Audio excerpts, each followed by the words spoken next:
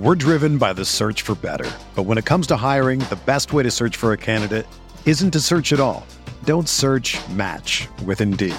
Indeed is your matching and hiring platform with over 350 million global monthly visitors, according to Indeed data, and a matching engine that helps you find quality candidates fast.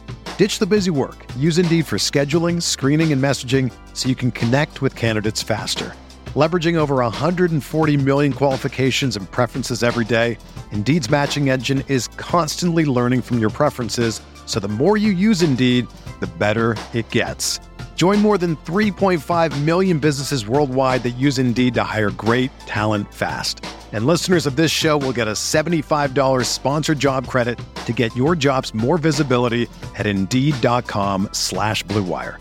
Just go to Indeed.com/Blue Wire right now and support our show by saying that you heard about Indeed on this podcast. That's Indeed.com/Blue Wire. Terms and conditions apply. Need to hire? You need Indeed.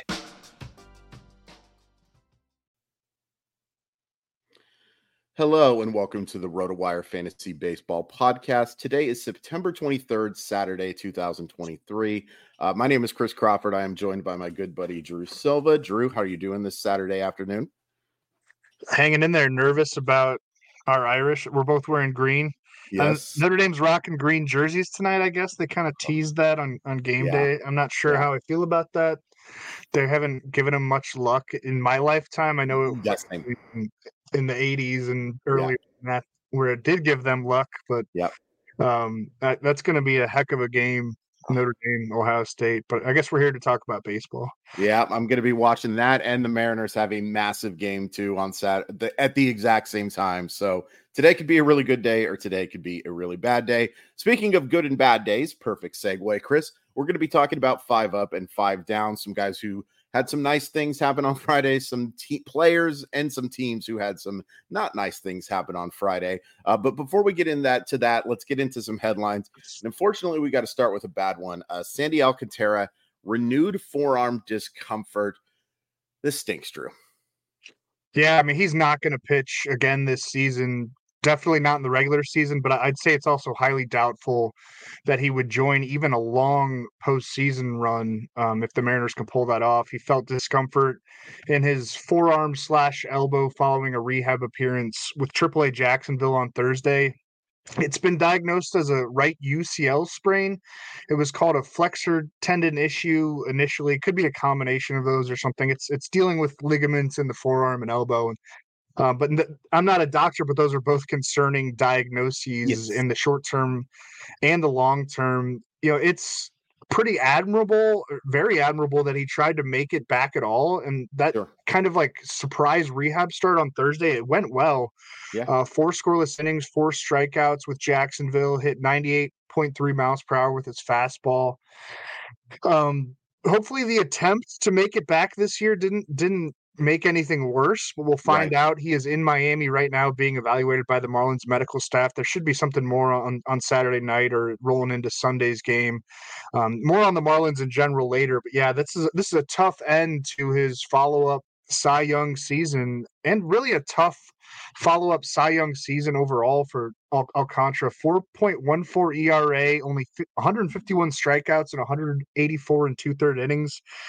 Like, you weren't counting on the strikeouts to be super elite. You were counting on the workload and run prevention. In the end, like, still a big workload, all things considered, but kind of a step back in terms of fantasy value, not being an elite starter, and now with some major uncertainty heading into the offseason. Yeah, absolutely. I mean, this will be really interesting to follow because I do think his season's done. Certainly, slim chance, I guess, that he could make it into, depending on how the evaluation goes, into an October start, but I really doubt it. I'll be curious to see where he goes next year, because this is a guy who I did a bunch of drafts where he went middle second. Sometimes, you know, that's Sandy Alcantara calling me right now, telling me to say that he's going to come back and be just fine next year. But I think that that's going to be a really interesting one to follow, because I don't think you could take him that early next year. I just don't think that he has the swing and miss ability. And because of how poorly he pitched last year, I don't think that he can be a guy who could be one of the first 5 arms off the board, maybe top 10 to 12? Is that something that you'd probably be looking at?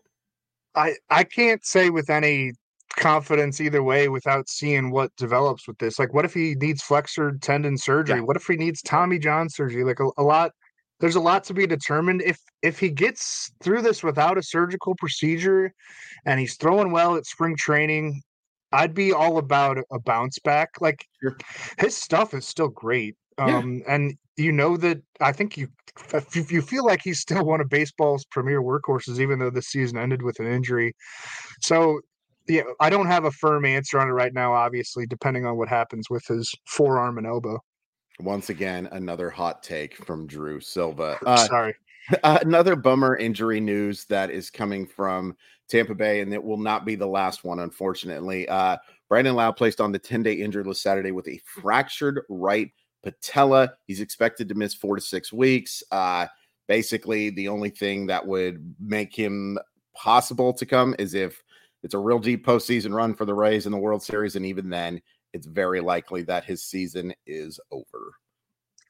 Yeah, I mean, the Rays had a lot of things go wrong Friday. A loss to the Blue Jays, failing to pick up ground on the Orioles at the top of the AL East. The Orioles have lost 3 straight, by the way, going into Saturday. So it's getting a little bit interesting in that division, but more and more water washing on deck for Tampa Bay with Brandon Lowe being diagnosed Friday with a fractured kneecap. Like you said, he's out for 4 to 6 weeks, so he's not going to be returning unless the Rays go to the World Series, and maybe not even then. It's like just tough blows after tough blows for this team, and then now losing their power hitting second baseman who is so good against right-handed pitching. But I guess, Junior Caminero is going to have to play now, right? Like they sat him after calling him up on Friday. He's pretty much going to have to be in the lineup moving forward. Curtis Mead, too. He had his first major league homer Friday. He could offer them something on the infield or cycling into the DH role.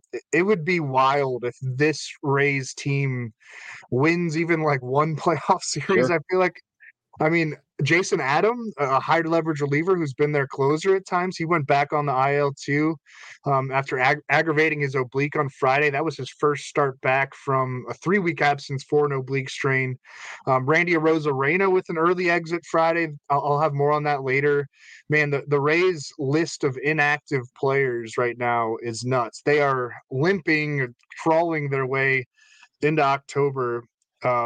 On paper, it seems like of the teams that are going to make the postseason, they are the most beatable. But it's kind of felt like that all year. Maybe they'll continue to surprise, but it's looking pretty grim for them to be able to stage a late postseason run and for Lowe to have any chance of returning in 2023.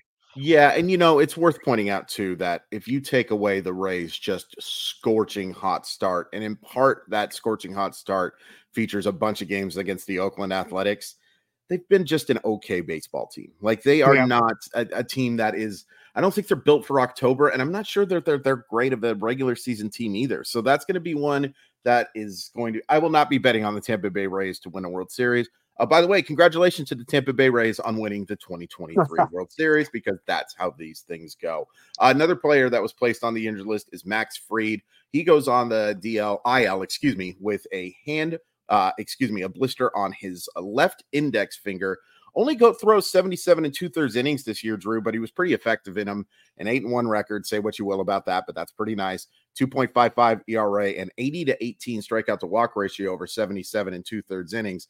Hopefully we're seeing Fried back for the postseason. I do get kind of the impression this is more of a maintenance mode type of thing for Fried, more than like that he needs to miss 15 days. But I would guess that Max Fried's back on the mound for the Braves in their first series. Yeah. Yeah.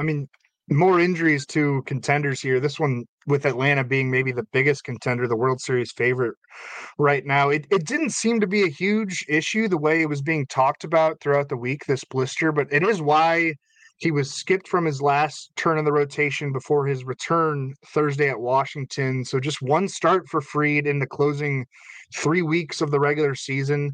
Like you said, though, it sounds like he's going to be ready to rock for the NLDS. And the NL East champs, Atlanta gets a nice break with a bye past the wild card series.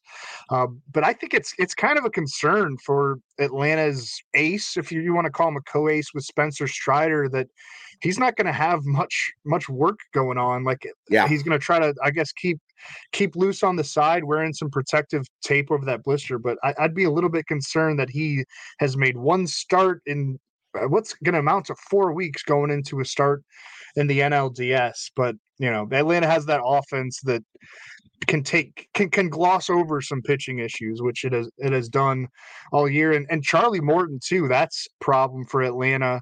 He left his start Friday at Washington with what's being called a right index finger sprain. X-rays were negative. There's no fractures. It sounds like it's some kind of ligament or tendon issue, whatever muscles are running through your fingers. And actually, the frustrating thing here with Morton for fantasy managers is that Atlanta's not going to place him on the IL if there's a hope that he could pitch in the NLDS, because he'd be ineligible. He'd be on the IL before the NLDS begins. Wow. And I researched this. That's actually the rule. Interesting. So he's probably just going to be strung along, even if he doesn't make a start next week. We don't have a diagnosis on what exactly his injury is. He was set to undergo an MRI on Saturday, and there should be more by the time podcast listeners are listening to this show. But yeah, two pretty big concerns for a team that, I'll talk more about them later because I have Ronald Acuna in one of my 5-ups from Friday. Yeah, that makes a lot of sense. But that is interesting. And it's why I think, I got some pushback when I was talking about this online, that I think the Dodgers are the best team in baseball right now. And it's one of the reasons, although, look, the Dodgers obviously have some pitching issues as well. But this is going to be fascinating to follow. Unfortunately, Drew, we got some bad news for your Cardinals as well. Been a very disappointing season, to say the least. And Nolan Arenado's season is over, placed on the injured list Friday with lower back spasms. 266, 315, 459 slash. First time that he has had a full season, not including 2020. We don't count 2020 for a lot of things.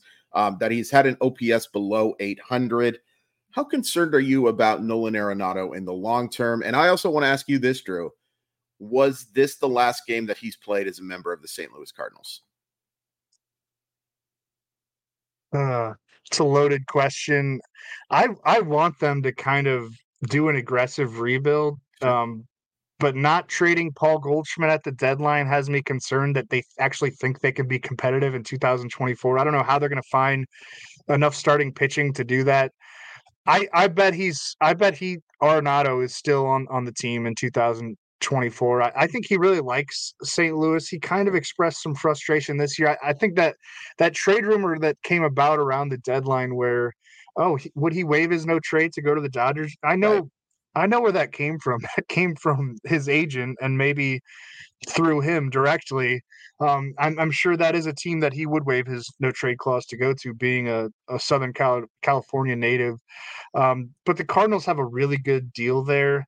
I'm not concerned about this back issue at all. I mean, it's just back spasms. It's an early shutdown. There's not 10 days left in the regular season. That's why it's a season-ending injury for him. And, he finished with 26 homers and 93 RBIs. The OPS is lower than what you'd wanted it to be. This is his first IL stint since 2020. He's not getting any younger. I would like the Cardinals to trade him. I would be excited as a fan about seeing what a rebuild looks like. I don't know if I trust the current front office to pull off the rebuild. I'd maybe like to see some changes there if that's the direction they're going to go. But yeah, I think he'll be back and he'll be plenty productive next year. He's like the prototypical safe floor of power person that you draft in fantasy. He's never injured. Busch Stadium is not a hitter's park, but he does enough with what's around him. Right. He almost got to 30 home runs and 100 RBI for the 9th straight season, despite not having great ratios throughout the year and despite not being on a great team in general. Yeah, absolutely. I do wonder if Arenado might change his tune a little bit if the front office comes to him and says, hey, this is going to be a rebuilding year. We are probably not necessarily committed to winning in 2024. I don't seem to believe that, though, is the problem. Yeah, that and 100%. Like, that's what I think it would take for him to waive, though. Like, to say, hey, all right, if you're really not committed to winning these next couple of years, yeah, maybe send me somewhere else and maybe I can go play at home for the Dodgers or something like that. Or the Seattle Mariners, who are, I believe, the equivalent to where his hometown is. I just want Nolan Arenado to play for the Seattle Mariners, if I'm just being completely honest with you. I'll take Logan Gilbert and George Kirby for Arenado. All right. Well, I'm just going to give you the Chris Flexen for Dylan Carlson trade that you essentially agreed to before the start of the season. I really wish. Where is Chris Flexen these days? In Colorado? He's still in Colorado, and he's living his best life, baby. Living his best life. It's where every pitcher wants to be. One more bummer news story for you guys. Royce Lewis placed on the injured list with a hamstring injury. This stinks. He has been so good when he's been on the field this year. In 58 games, 309, 372, 548, 15 homers. I think 14 of those are grand slams. Don't look it up. Also stolen 6 bases. Royce Lewis is a special talent, Drew, but unfortunately, there have been an awful lot of injury concerns over these last couple of years. Yep. I mean, legitimately, 4 of those homers are grand slams, yep. and they all came in a span of 18 games. Incredible. That's big division clinching win for the Twins on Friday. They celebrated being AL Central champs, but losing Royce Lewis right before the game because of a hamstring strain. The move is retroactive to Wednesday, so he can return over the final weekend of the regular season, or even just aim to be ready right when the playoffs begin. The Twins have to go through the best of 3 wild card series round, which begins October 3rd. It's being called a mild strain, so he could, definitely be ready on that date to be part of that ALD roster. Like you mentioned, he's been a huge key component to, I don't know, what would be the word, to boosting the Twins offense, to giving it some kind of consistency. Sure. They've some kind of spark with which they've lacked all year. It's the reason why they ran away with the AL Central, and because the Guardians gave up, and the White Sox are the White Sox and the Royals are the Royals. But congrats to the Twins for being AL Central champions. Someone had to win it. Yeah, Royce Lewis with an overall 921 OPS this year in the majors, and he's a key piece if Minnesota is going to finally win a playoff series and make a deep postseason run. I think they're kind of a sneaky team, but I'd like him a whole lot more if Royce Lewis was healthy. It's been a big rise for him at age 24. I'm going to be excited about him in fantasy going into next year. I think he's ready for the full-on breakout, and which he's teased so far this season. What's interesting is there's Minnesota still, they're locked into the 3 seed. They're going to be that 3rd seed, and because whoever wins the AL West, which is just an absolute cluster, and then the AL East winner is going to be the 1 seed. If you were Minnesota, would you rather play Toronto, Houston, Texas, or Seattle in that first series? Texas right now. Yeah, I think so too. Although their bats are starting to come back to life. So I will say that. But that pitching and that bullpen is just a disaster. Disaster. So I'd love to see Minnesota win a playoff series, unless it's against Seattle. Then if it's against Seattle, I'm okay with them not winning another one. But against everybody else, I'd really like to see Minnesota finally get it. It'd be really fun if Minnesota could get that first playoff series against the Yankees, since the Yankees have eliminated them in 14 straight series or some stupid. Well, the Yankees aren't going to the playoffs, Chris. They are not going to the playoffs. By the way, the Padres might be going to the playoffs, Drew. This is something that is I was going to say, do we need to talk about that? Yeah. 8 wins straight. They're 4 games back with 8 games to play. None of them are against the teams they're chasing, though. So it's not going to happen, but it's hey, fun. Man, it's fun. They're making a run, and it's not like the teams that they're chasing are any good. No. We'll see what happens. Yeah, going into next week, they're, it could happen. It would be very fun. I need to see those City Connect jerseys in a World Series game. We're going to get into the 5 up, 5 down from Friday, but first we will take a very quick commercial break. We're driven by the search for better, but when it comes to hiring, the best way to search for a candidate isn't to search at all. Don't search, match with Indeed. Indeed is your matching and hiring platform with over 350 million global monthly visitors, according to Indeed data, and a matching engine that helps you find quality candidates fast. Ditch the busy work. Use Indeed for scheduling, screening, and messaging so you can connect with candidates faster. Leveraging over 140 million qualifications and preferences every day, Indeed's matching engine is constantly learning from your preferences, so the more you use Indeed, the better it gets.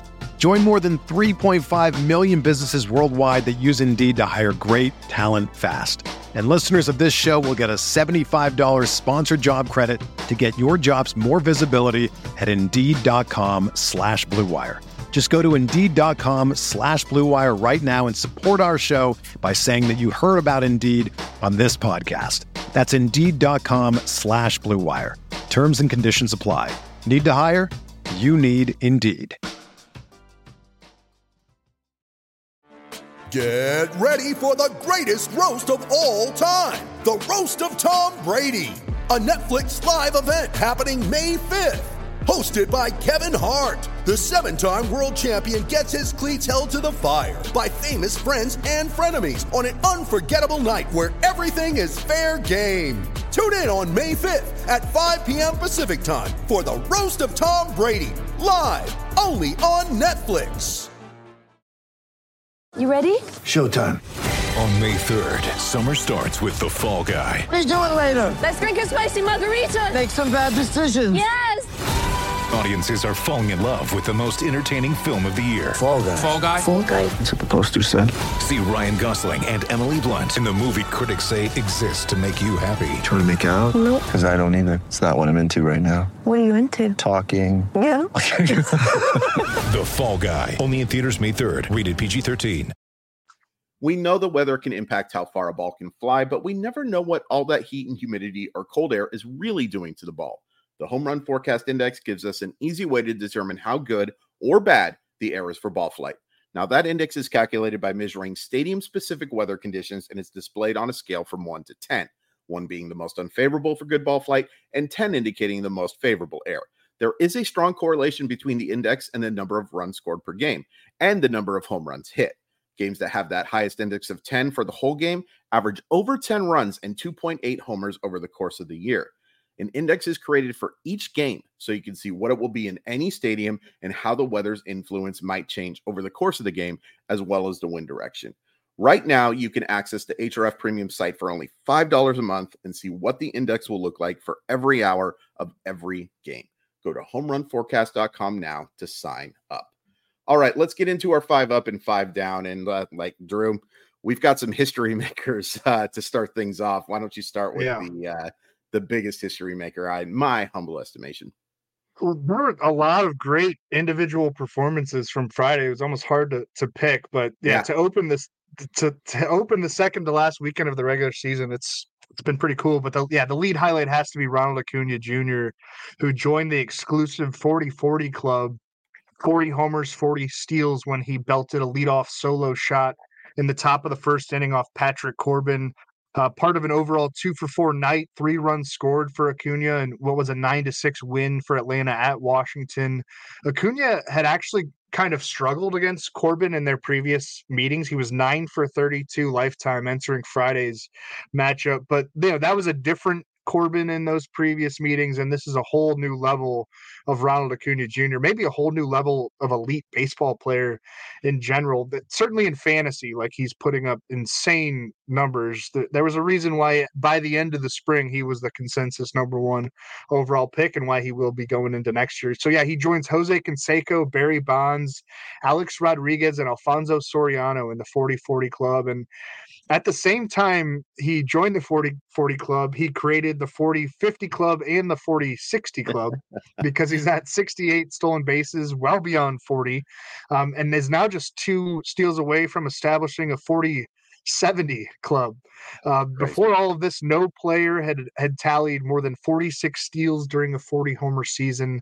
It's all been an incredible run for Acuna this year. He's going to win NL MVP. Just lock it in. With apologies to Mookie Betts. I know that Betts still leads Acuna in both Fangraphs and Baseball Reference version of WAR, the 2 WAR formulas that are most commonly talked about. But it's a narrow enough gap, and Acuna has the narrative of being really the MVP front runner all year. And I mean, he's going to go 40-70. He's going to be MVP. Counting stats are on his side. Like even as the voting block gets younger and considers more analytics and considers defense and base running, I think Ronald Acuna Jr. is a fine defender. He's got a huge arm, and he's a pretty good base runner as seen by the stolen bases total. He's your NL MVP, and a historic 2023. It's been incredible. It's just been incredible to watch. I want to ask you this real quick. So he is 2 steals away. Atlanta's kind of locked into what they are. Are you letting him run? Yeah, to get to 70. Yeah. Like I don't with a player like that, I don't think you play it cautiously. I mean, you tell him to be smart. I'm sure he's probably going to get like 2 off days in the final week. But if he reaches base, go for it. You remember the movie Zoolander? Yeah. Of course you do. You remember what David Duchovny had on his hands to protect him? Yeah. I'm putting Ronald Acuna on first base with 2 of those things. That and then maybe like some catcher's gear and some other stuff. And then I'm saying run all you want.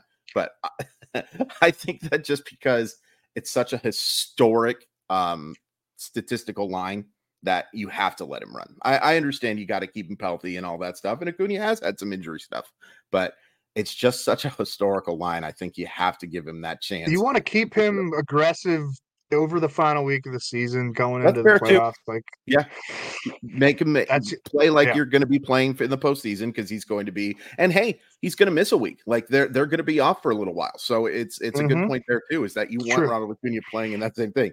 But boy, you do want to. It would just be awful to see an injury happen. I'm knocking on all of the metaphorical wood I possibly can to make injuries can happen anytime. Like players drop luggage on their feet and. You know, we like someone like strained an oblique, putting a shirt on. Yeah, you know, let Acuna roll. He'll be let Acuna cook. Indeed. Speaking of cooking, Aaron Judge, 4 for 4 with a double, 3 home runs and 6 RBI in Friday's victory over the Diamondbacks. Takes Brandon Pfaadt deep twice. Takes Slade Cecconi deep for that third one. This is pretty crazy, Drew. The New York Yankees have a pretty good history. That's the first time a New York Yankee has hit 3 home runs twice in the same season. That is a pretty impressive statistic. In fact, what's most impressive about that to me is that Aaron Judge didn't do it last year. When you hit that many home runs and you still didn't go deep 3 times. When Aaron Judge has been on the field this year, he's been pretty darn good. 35 homers, 70 RBI, only in those 100 contests. I think Aaron Judge might be underdrafted next year based on the fact that he missed time. And look, like Acuna, even more so, really. Aaron Judge has had injury issues, but it feels like he's going to slide in drafts to begin next year, and somebody's going to be really happy to get that guy with like the 9th or 10th pick, or maybe even later, and he's going to be more than worth it. Yeah, I mean, 35 home runs in 100 games, that translates to 57 home runs if he were to play a full 162 games. Like, that's incredible. Not a new AL record, but it's pretty darn good. I don't think he's going to slip much. We'll see, though. Like, they've talked about how that toe injury might need surgery at some point. It wouldn't shock me if that surgery happens right after the season for the Yankees, or maybe even he's like shut down, a couple days early. And why not do that now? Yeah, I don't know.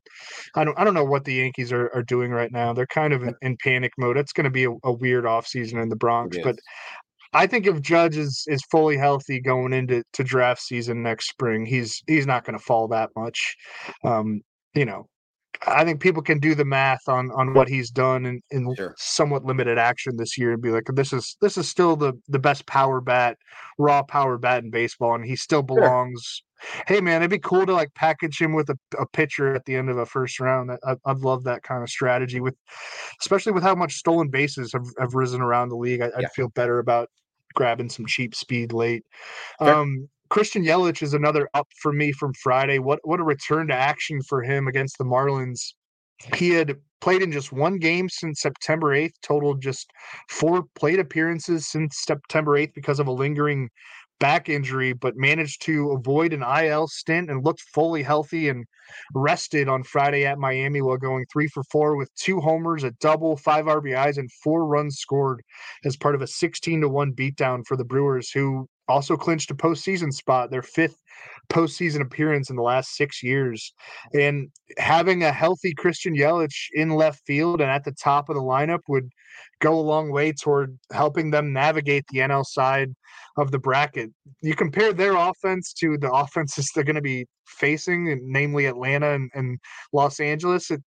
it doesn't stack up very well. But obviously having a healthy Yelich makes it at least a little bit better. He's kind of a shell of the player who put up those insane back-to-back seasons in 2018 and 2019. Right. When he had a combined 327 batting average, 1046 OPS, and was like a 40, threatening to be a 40-30 type of guy every year. I think it was more like 40-25 range with the homers and steals. But, this year has brought a rebound to some degree. I think, helped by the new rules and the uptick in stolen bases we've seen around the league. For Yelich this season, 19 homers, one away from hitting the 20 plateau, 27 steals and 814 OPS. You'd certainly take a 20-30 season from Yelich if you drafted him around his ADP this spring, which was 111th overall on Yahoo, 112th at NFBC. And right now, by the standard 5x5 fantasy scoring, he's been the 20th most valuable position player to date with those homers and those steals. Hopefully that long pestering back issue doesn't pop up again. It's kind of unpredictable. The Brewers really need him if they're going to make a postseason push. We love the pitching, but they need Yelich in that offense to win a playoff series. I think there's no doubt about that.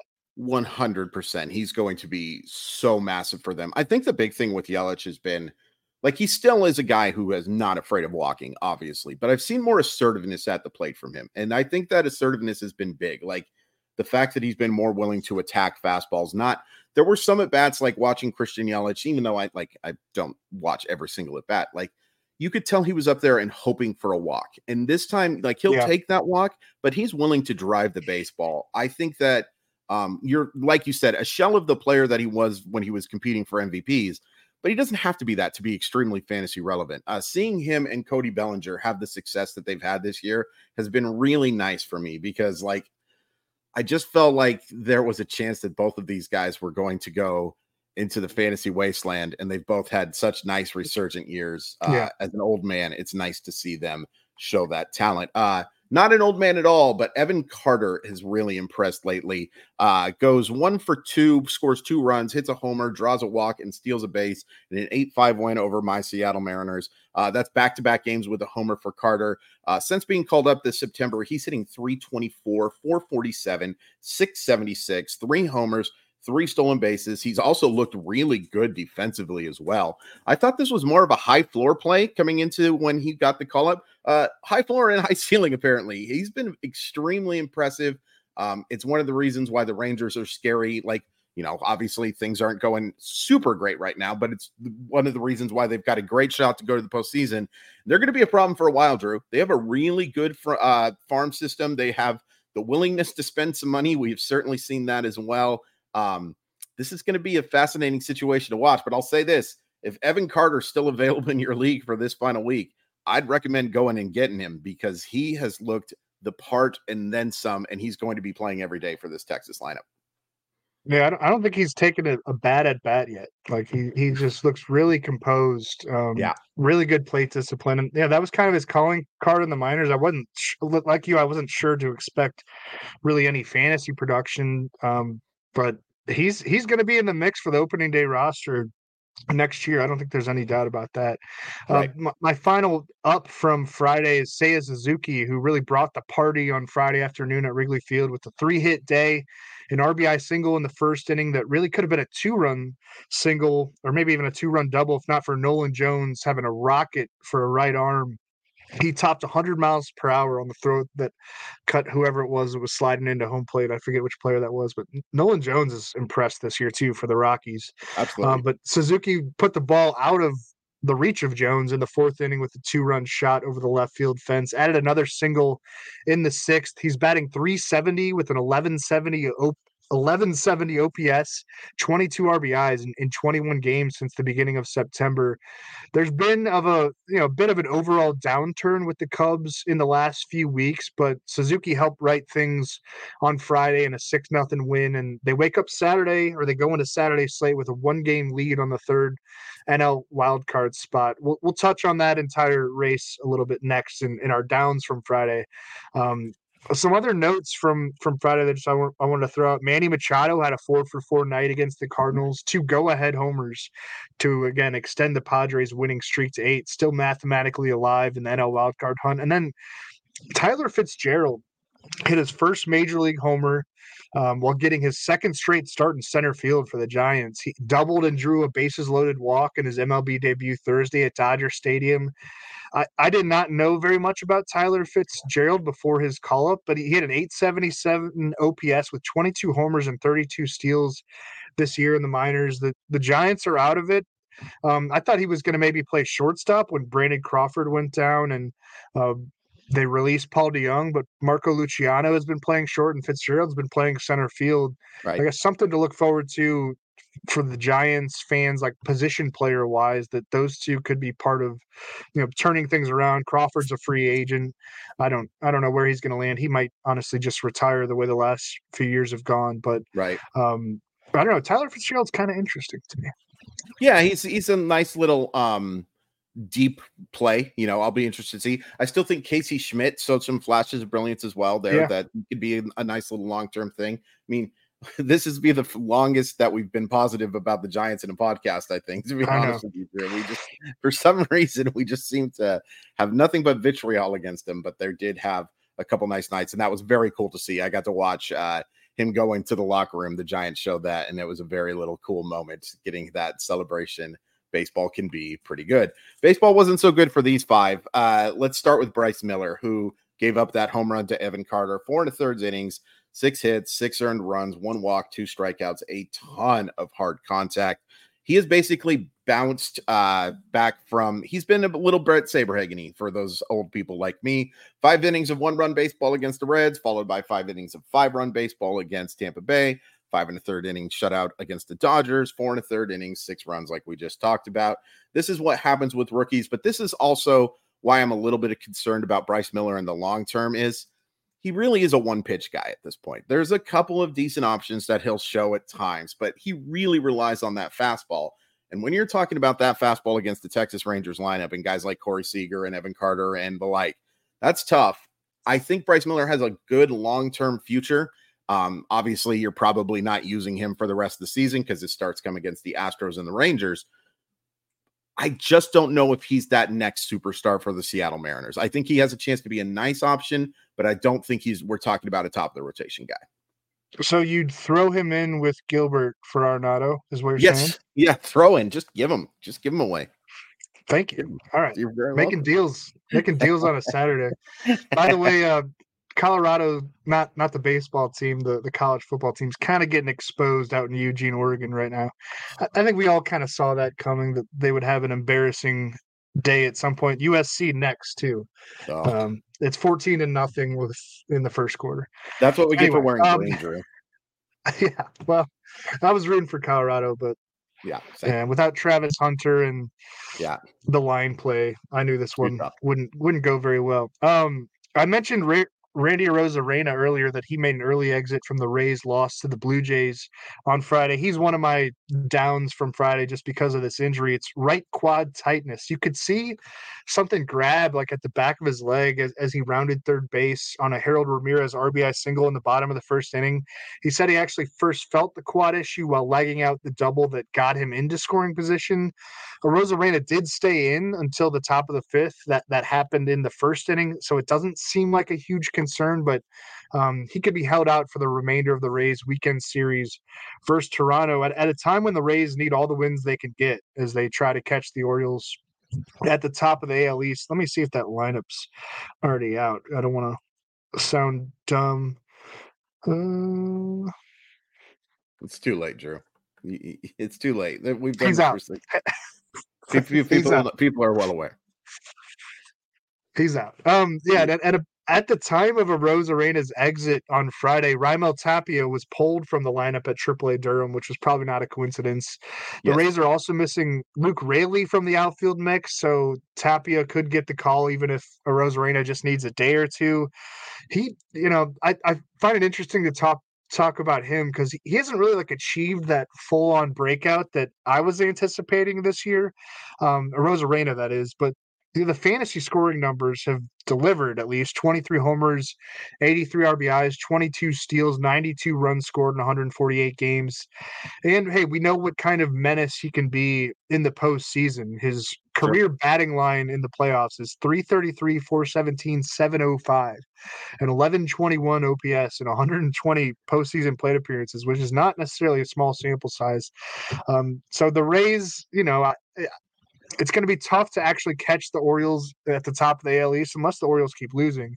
But they definitely need a healthy Arozarena if they have any shot of winning a postseason series. I would think postseason baseball is crazy. A lot can happen. But again, they're the number of inactive stars that they have right now is hard to comprehend. Absolutely. Yeah. And unfortunately, we have another negative thing for the Tampa Bay Rays because Tyler Glasnow, once again, was a disappointment. 5 1/3 innings, gives up 4 runs, 4 walks. It was a kind of a reminder of the Pittsburgh Pirate version of the Tampa Bay of Tyler Glasnow more than the one that we've seen for the most part. Since he had that 6-inning, 14 strikeout effort against Boston, he's allowed 4 plus 4 is 8 plus 6 is 14 earned runs and seen his ERA go from 2.98 to 3.68, allowed 4 runs against the Twins, allowed 6 runs against Baltimore, and now this 4 earned run effort against Toronto.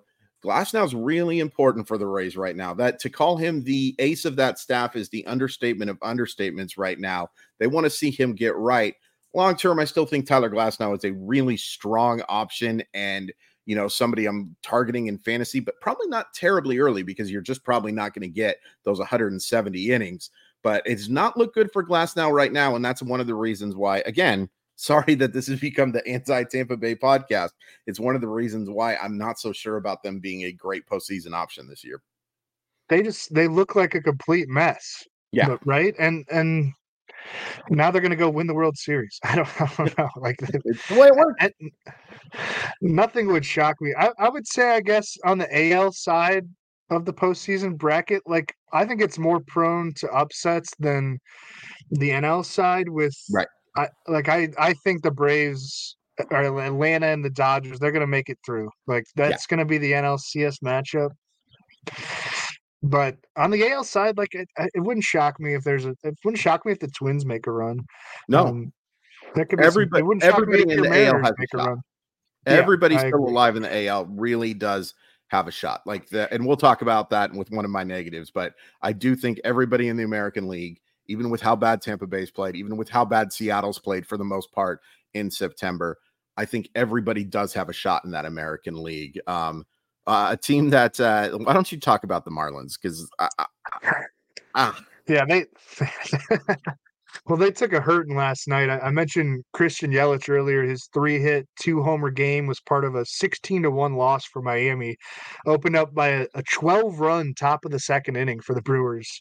I think they batted around twice, and somehow that 12-run inning wasn't even the biggest inning in baseball this season. The Angels put up 13 when the Angels were good back in June at Coors Field, part of a 25-1 victory. But in the non-Coors Field category, what the Marlins gave up in the second inning on Friday night, it stands alone. So the Marlins have lost 2 straight. They go into Saturday's slate with a 1-game deficit behind the Cubs for the 3rd NL wildcard spot. And the rest of season schedule for the Marlins is 2 more against Milwaukee, 3 at the Mets, 3 at the Pirates. And without Sandy Alcantara, as we mentioned earlier, Luis Arraez did return to the lineup Friday, but he was pulled early from the game when it got out of hand. That could have just been precautionary. He's worth keeping an eye on, though. He rolled his ankle pretty badly in a pregame infield drill earlier this week. So just not in the best shape of right now, like just Florida baseball in general, right? But hey, the Marlins can erase that lopsided loss real quick with a better showing against maybe a hangover Brewers lineup on Saturday. I guess that game's probably already underway because the Brewers clinched Friday, and they might not be able to. They could play spoiler if they want to and really sink the Marlins season and solidify that 3rd NL wildcard spot for the Cubs. Because if I had to guess right now, that's what it's going to be. The Cubs are going to grab that 3rd NL wildcard spot. All right, then this just gets me into my negative. I'll just get into it. The National League wild card is stupid. This is stupid, Drew. This is dumb. This is absolutely stupid. It is not good. It is everything that is bad. The fact that the San Diego Padres and Pittsburgh Pirates have not been eliminated from wild card contention yet. The Pittsburgh Pirates are still alive for a playoff spot. Now, look, their magic number's 1, but they're still alive at 73 and 81. This is dumb. This is stupid. Why do we decide things based on geography and divisions and stuff that was set up in 1842? This is dumb. This is going to infuriate me if the Seattle Mariners, who are a clearly better team than all of those wild card teams except for the Philadelphia Phillies, do not make the postseason because of some silly thing that puts them in the American League instead of the National League. This is dumb. I am going to keep repeating it. This is dumb, Drew. Please stop me from talking, Drew. This is dumb. This is so dumb. Drew, talk, please. All right, this stop. is so Okay. dumb. Thank you. I don't. Yeah, I mean, I get what's going on here. It keeps some fan bases active. I mean, Lone Depot Park isn't necessarily rocking right now. Their attendance has not really improved, even with the Marlins being in contention really all year. And but I don't know. It helps TV rights and stuff, the changing media landscape, whatever. I think the Cubs are kind of deserving of getting into the playoffs with the second half that they've generally put together. Yeah. I don't know. What do you want there to be? Just don't even have leagues or divisions, and the top Honestly, 12 teams make it, or the top 8 teams make it? Best 12 teams make it, and then you seed from there. You see, I'm okay with that. Now that we have a balanced schedule, I don't really know why we even have divisions. We have a balanced schedule. We no longer have the issues. It made sense for divisions to be a big thing because travel was such a big deal.